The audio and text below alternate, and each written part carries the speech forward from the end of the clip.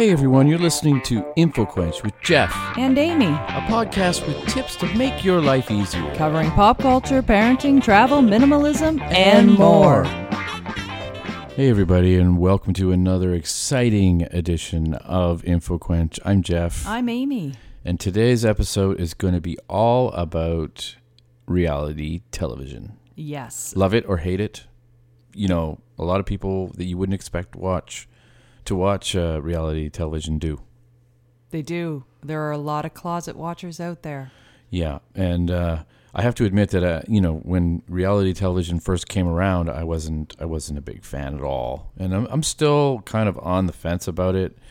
I don't know sometimes what's being fed to me and what's really happening, kind of thing. So it's hard to kind of. But you know what? I will be the first to admit I get hung up on the drama. Something about watching these crazy people do the crazy drama. Well, and we mentioned this in a previous episode. We talked a little bit about reality TV, and we said we were going to do a bit more of a deep dive in a future episode, and that's where we're at today. Yeah. And I find it fascinating how much people harbor guilt around watching reality television in general. I know. Like we were talking about this before, and I know somebody who shall remain nameless who loves a particular reality show, but when you mention another one, they're like, "Oh, what are you watching that garbage for?" So Jeff and I, before we, sat down to record this episode, we chatted quite a bit about our thoughts around reality television and really talked about the different shows that are out there. I think when people say reality TV, they tend to think, Real Housewives. They have a certain picture in their mind of what reality TV is, but there are so many different versions out there now. So there's everything from the whole HGTV stuff, right, like with Sandra and the property virgins. Then they brought Trading Spaces back. There are, Master Chef shows. And it seems to me that there are some shows that seem to be okay or more accepted to watch than others. And it got us to thinking, like, why is that? Why is it maybe it's acceptable because for you to watch, American Idol or The Voice, but if you're watching The Bachelorette, that's something lesser. Maybe it's something as simple to the fact, like, okay, there are like really great bottles of wine, and then there are kind of not like very substandard ones that you would get at the grocery store. Well, same thing with reality programming. There are like really good, there are ones that are held in high regard for the way that they're done, and then the other ones are just kind of like trash TV. You know what I mean? Well, it's an interesting analogy though, because I think people can say that there's a certain wine that is a high quality and people will universally agree, and, it's priced accordingly. I know there's a few exceptions, but, in general. But why is The Bachelorette a cheap wine? Why isn't it a higher price wine? What is it about that show that makes people view it as being lesser? And I should, well, they can't all be zingers is the thing. That's why I think a lot of the reality programming shows that have come and gone, a lot of them have come and gone. But the Bachelor and Bachelorette series, no, that's Bachelor still in Paradise. You're right. That is long lived. So despite the fact, what's interesting about reality TV is few people will admit that they watch it. Mm-hmm. But people are watching it because these shows are on for literally a decade plus. Even if you're watching like Pawn Stars or what's that other one that's that they clean out the lockers and stuff, clean out the abandoned lockers and stuff. Yes, called? The Pickers and the American Pickers and Canadian Pickers and like a lot of or even just like truck driving shows and stuff, like Ice Highways or whatever the hell it's called. Well, Antique Roadshow. Antique Roadshow is another reality show. You're right. That one's really scripted. Well, if you look at even game shows, you could say in a way they're reality shows. Yeah. So there are so many reality shows out there, and now they've been around now, as I said, for. Oh, jeez. Well, I don't know. Survivor's been around forever. That's one of the earliest shows, and I don't. People are still watching it. I know. I don't think people are judging those who watch Survivor. That's an accepted show. It's kind of morphing too. Do you notice that? Like reality programming in general is sort of morphing because there's always been substandard of people that they're trying to, get as viewers. For example, the, Vanderpump Rules, that is like a show that's watched by many different, like, age groups, but the people that are primarily on the show are young, good-looking 20 somethings. Actually, there's one 30 something now, isn't there, or whatever? But well, yeah, it's I've been so I have a few favorites, and we're going to talk a little bit about some of the shows that we watch. Yeah.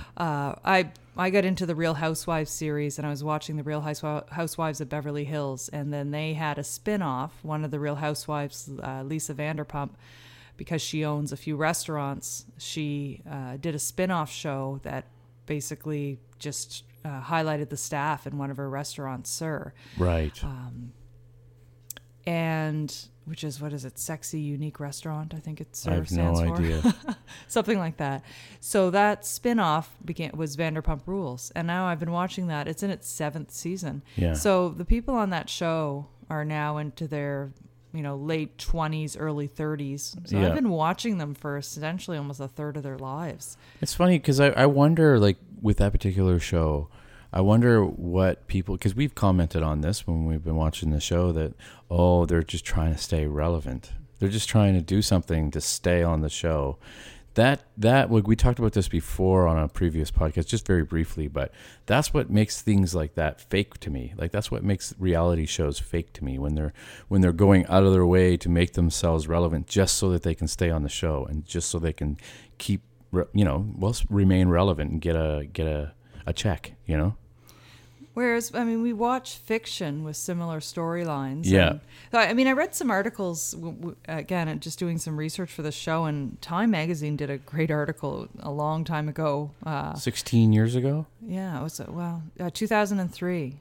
And so when reality television was just sort of coming into its own. But they made some really interesting points about, the fact that reality TV is about getting involved in personal relationships. Like, by the time a season of Survivor ends, you know the players really well in it better than you would know, like, Law and Order's Detective Briscoe after having watched him on there for a dozen years.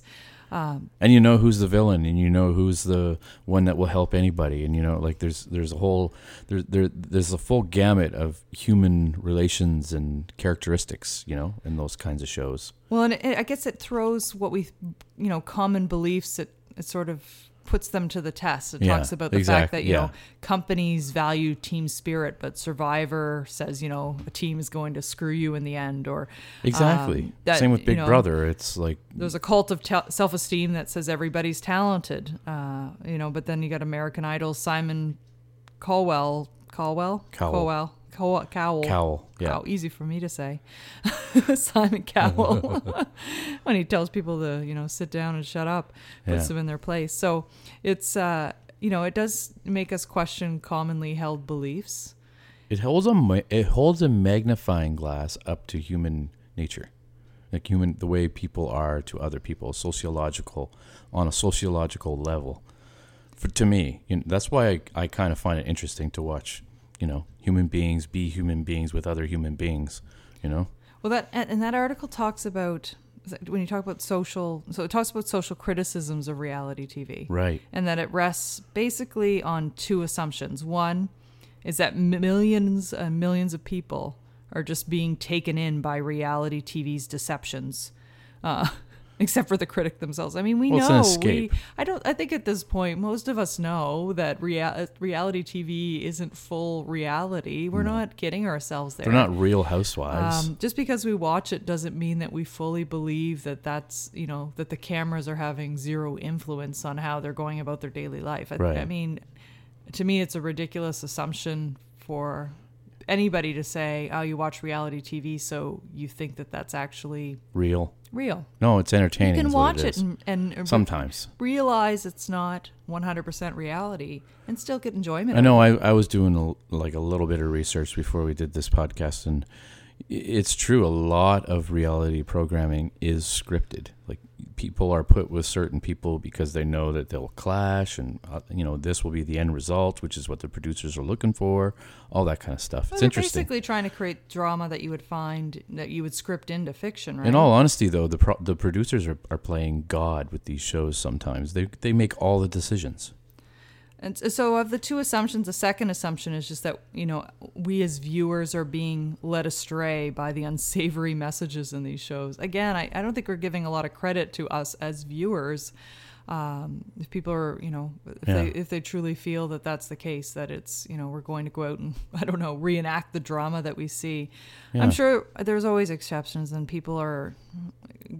there will be some people who do that, but the vast majority of people who are watching reality TV are just getting the same type of enjoyment as if they're watching an episode of Breaking Bad or Sopranos. Exactly. They're getting the same amount of entertainment. A lot of people are. It's interesting too, though, because that show Alone, for example, the reason why I really enjoy watching that particular program, that's a program where people go out into the woods and they see who can stay there the longest, and whoever does wins a lot of money. Right, and it's on the History Channel. It's on the History Channel. Check it out. Yeah. But like, the reason why I would like to watch that particular show in particular is because it's like you get to be in the shoes of someone. You get to experience something that you would never want to experience on your own. Right? Well, and I think that one is really, it's more realistic than maybe some other shows where you have a full camera crew on.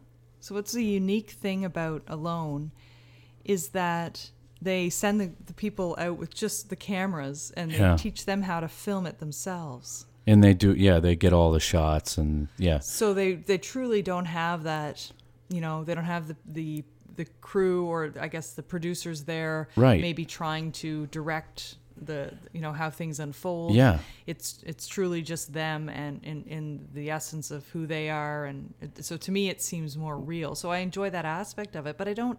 It's escapism too, though, because I feel that I would never want to do that on my own. I wouldn't want to do that. But man, is it entertaining watching somebody else do it, because you can go, oh yeah, if I was there, I'd do that too, or I wouldn't do that.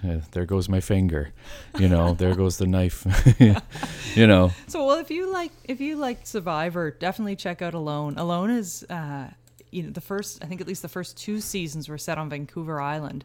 Yeah. So it's nice to have a show that's set in Canada, although I think the vast majority of the participants are there's always some Canadians. Oh, okay. I think. And the way it works is they drop them off, and they're all separated from one another. As we mentioned, they have their own camera equipment, but they have sort of an emergency phone where they can call to be picked up at any point. So when they want to give up, they get. And the last one standing, I think they win 500,000 or $1 million. But they never know at any given time how many people remain. So it's really just about them being just perseverance, being able to be surviving on their own, and it delves into just the feelings of loneliness, being away from family, isolation. It's and incredible. also It the is survival a great aspect show. too. It is a really great show. And then of course there's a beacon that you can, you can press a button, right, and which then is the emergency, and they're there right away, and crew, you're out. Yeah. Which happens for multiplicity of different reasons, but it's really it's an interesting show. It's one of my favorite reality shows, to be honest. Well, we started out early on with The Deadliest Catch. Yeah. On the Bering Sea. Yeah, that was we went through some crazy marathon of that. I mean, who would have thought that would have been, such an exciting show, but at the time it really was. It was like people were falling overboard, and ships were like getting lost at sea, and did they get a lot in that pot? I don't know. It's something we don't know that much about. So I think a lot of us were just really interested in learning more about it. We get food on our table, but sometimes we're just ignorant to how it actually gets there. How does that snow crab actually make its way on the only other time where we would be on a ship, fishing for crab in the Bering Sea, was to actually be on that ship. So it's nice to be able to watch these guys do this and not have to do it. Just exactly the same as Alone. Yeah, well, exactly the I same. think there's an appeal too, because when there's human lives at risk. Yeah, it sounds awful, but I guess that adds to the drama of the whole situation. Well, right? It's human nature. It's human nature for sure. So one of the other interesting things I read in that same Time article was just around how in Britain they really embraced reality television early on, and that was reflected. And I hadn't considered this before, but it was reflected in the original, when they first filmed The Office. Right. So just that's the shaky style of camera movements were supposed to mimic reality television, and even those confessional personal type interviews. Yeah, that's it's true. the same type of thing that they would do on like Big Brother or Survivor. So they took what they felt worked in reality television and tried to move it over to their sitcom, and they also tried to make the characters more real life. People, rather than these. Basically, The Office is fictional reality programming, in a way. The way that they set it up, it's all scripted and whatnot, but it's set up to be like a reality program, which I'm sure a lot of actual reality programs like Survivor or whatever, that's all scripted as well. The things that they say during their interviews and stuff, a lot of that's scripted, Well, definitely. And when you get into the contests, that's a whole different aspect altogether. So we were debating whether or not if something has a contest or like a competition aspect to it, is it more accepted as something that, you can watch as reality TV and not be judged? So shows like the Shark Tank or Dragon's Den, definitely. The Canadian version of that. Or the Ninja Warrior, that's a reality show too. Well, it's more of a game show, isn't it? Although, no, they do interview them and stuff, and it's be kind of, what I'm talking about, right? No, I don't. Hux likes to watch it. It's like, I watch it with him when it's on, that kind of thing. There you but go. It's like people going through this just giant... like I watch Real Housewives and you watch it with me when it's on. That's exactly it. I'm just like, yeah, all right, we'll watch it. But I will admit that you get caught up in the characters. You truly do, and you get caught up, more importantly, in the drama. Well, there's a lot of... That's what they go for. If you're going from like a just human psychology, it's just fascinating to watch how people interact with one another and how what they go through and then how they forgive each other. When I look early on at what some of them have done to one another on one season, and then a few seasons later they're friends again. Well, I know that the paychecks to be on the show sort of keep the friendships together. Yes.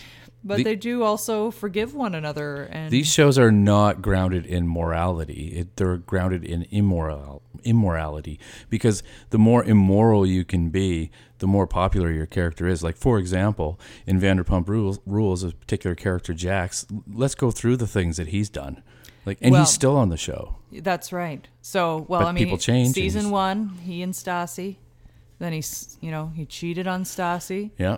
With her best friend. It just goes on and on. Not once, but twice. I can't believe the stuff this guy has done. He's engaged currently and had cheated on that fiance.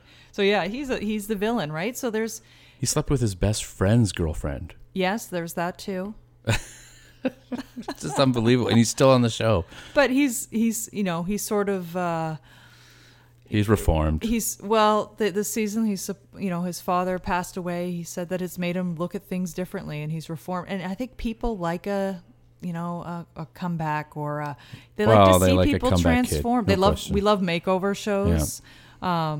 We love when we get into shows like The Biggest Loser or any of those transformation shows. Those are definitely reality shows as well. And people get inspired by those. They get inspired for their own personal, change and Would you agree though that the main aspect of all reality shows is escapism? Really. It's like people watch these shows to kind of, escape from reality. So let's talk about some specific positives of that, because it's interesting you bring that up. There's actually some research that's been done on the positive benefits of reality TV. Cynthia Frisbee is a researcher out of the University of Missouri, Columbia, and she talked about the fact that reality shows really are they're a distraction from today's tragic events, that they give us as viewers an outlet. They allow us to watch other people who are overcoming hardships and escaping danger, living in the rainforest. Or just living the life that you're not living. Learning to survive under rough conditions and find love. Like when we watch The Bachelorette. So you live vicariously through them almost, in a way, in a weird way.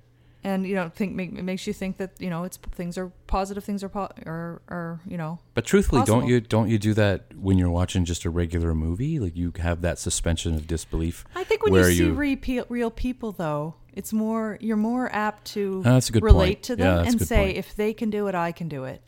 Or if they can't do it, I'll never do it. So if you're seeing people who are excelling in, if you see somebody who's all of a sudden made it big on Shark Tank, and you're somebody who's been debating whether you want to launch your own business, well, that might be, I'm sure that Shark Tank and Dragon's Den have spurred on a ton of entrepreneurs to get their, Get their act together, no get their act question. together. Oh yeah. So one of the other positive things it's done is shows like Teen Mom and 16 and Pregnant, where they showcase Which we've the never reality. watched, by the way. Not I that- have. I've seen. Oh. I've seen I've seen some of the Teen Mom ones. I've never watched them. When he says we, he means he. But Yeah, sometimes that I means watch some reality shows on my own, and that would be. Those one would of be them. reality shows that are guilty pleasures, right? No, Everybody's got one. I'm really. Come on, with you got one. No, Which one is it? With this episode, I'm releasing the guilt. Of, Oh, okay. Of You're no watching longer these. guilty of them. I'm coming out of the closet and telling you all the. I'm honestly still guilty about the reality shows that I watch. But But the teen mom types of shows show the reality of being a teen parent, and they've actually seen a drop in teenage pregnancy. Like the National Campaign to Prevent Teen and Unplanned Pregnancy, they actually did a survey, and 87% of the people who responded, who had indicated that they watched those types of shows, 16 and Pregnant, for instance, felt that they were more educated about becoming a parent at a So young the age show and wanting to avoid pregnancy. was a contributing factor in them not having babies that are... Okay, well, that's interesting. And the other thing that, it really does shed light on are mental illnesses. So we've got shows like TLC's Hoarders, which, of course can inspire you to just clean your house. But there's a deep-seated mental illness at work in shows That's a like good that, point. or shows like Intervention. But we as viewers, though, how many times can we like conceivably watch the same problem over and over? How many seasons of Hoarders can one person watch? It's the exact same. Well, maybe not the exact same. I'll but let you know when I get to my limit. when you get to season 14 when they have the or whatever. when they have the marathons. I just, you know what I mean? It to me, that particular kind of show becomes extremely redundant. It's It like, does, but there are people in this world who are suffering from those types of conditions who will relate in watching those. right. And maybe feel like, hey, you know what? I'm not alone. There are other people out there, or maybe it makes them feel better to see people who are maybe in a more severe scenario than they are. What about the millions of people, though, who are just watching that kind of program just as a spectacle, Well, they probably still have cleaner houses because of watching it. We certainly Maybe do. less dead cats lying around their house. Oh, yeah, that's true. So I think those are all benefits. So what are some of my guiltiest pleasures? I feel like that was almost a challenge. Well, So if you have not yet heard of 90 Day Fiancé, oh gosh, yeah, we have watched that show, and it is entertaining. I'll say that it is entertaining because they really. I mean, you're bound to get some savory characters on a show called 90 Day Fiancé. yeah, so let me just explain It's the like- premise of it a bit. Okay. So it's set with it's Americans who are basically meeting people online or traveling to other countries and meeting people, and then they bring them back to the States, and they bring them back on a visa that is a 90-day fiancé visa, and they basically have 90 days to get married. If they don't, they go back to their original They have to go country. back to their home country. And I find it fascinating because you get to see in the initial episodes of the season, you get to see all of these different countries, and we love traveling, so it's just great insight. That is true. It is and interesting. to see these reality shows filmed in other countries. Like that guy from Jamaica. Do you remember him? Yes. Jay. Is that his name? Wow. Yes. Look who's got the memory tonight. Well, See, you pay attention to the show. I do. Oh, God. Yeah. Well, there was one couple. I'm trying to remember the name here. Corinne was the girl. Corinne and Paul. Corinne was from Brazil, and Paul was the American. And they actually couldn't even speak to one another because they didn't speak each other's languages. Oh, yeah. She lived like on the Amazon River. He went all the way there. And then he used a translation app to communicate with her, and they did eventually get married. Yeah, so, had kids and stuff, I think, didn't they? Yeah, so there's certain scenarios when you're watching the show where you'll see people who are in very dire conditions, living in impoverished countries, and are looking to start a new life. There are other people who just truly have fallen in love and just happen to have been from separate countries. So there's different scenarios. It runs the full gamut for sure. The interesting thing is that when they come back circumstances. to America, there's always at least one person on every single season that says they're just in it for the green card. Yeah. Oh yeah. Some get super racist about it as well. You know, they have that racial overtone where they're just like, automatically there's no chance that there's any love here. There's actual infatuation. It's just, you're just trying to get out of your country. It's actually really quite hard to watch sometimes, how quickly people jump to that conclusion. And I know they do it because they love the person, but at the same time it's just it's surprising. Another I guess this is probably one of the guiltiest of the guilty pleasures. Yeah. Is Love After Lockup.